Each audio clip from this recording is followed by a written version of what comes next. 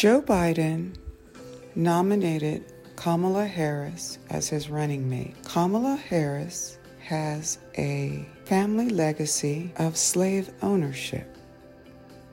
On my refrigerator, I have a magnet that states, "From slavery to the White House." It's a picture of Obama and Martin Luther King.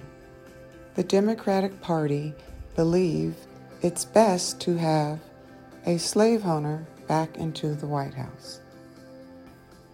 Kamala Harris, will you be paying reparations for all the black men you locked up and kept in prison past the release date for jail labor?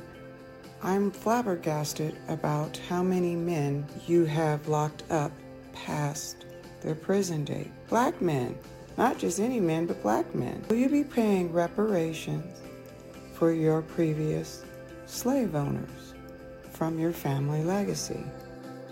Unfortunately, we all know that she will never respond to these questions directly.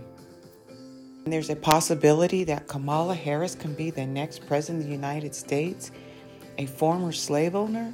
Am I the only one insulted by this scenario? Am I the only one who thinks that this is like crazy?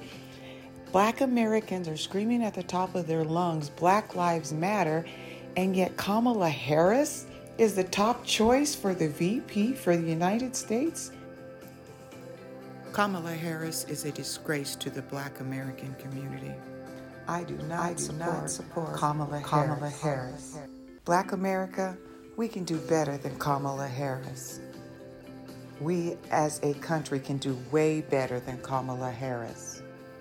And this is why my vote goes to Trump. This is my first political podcast. Thank you so much for listening.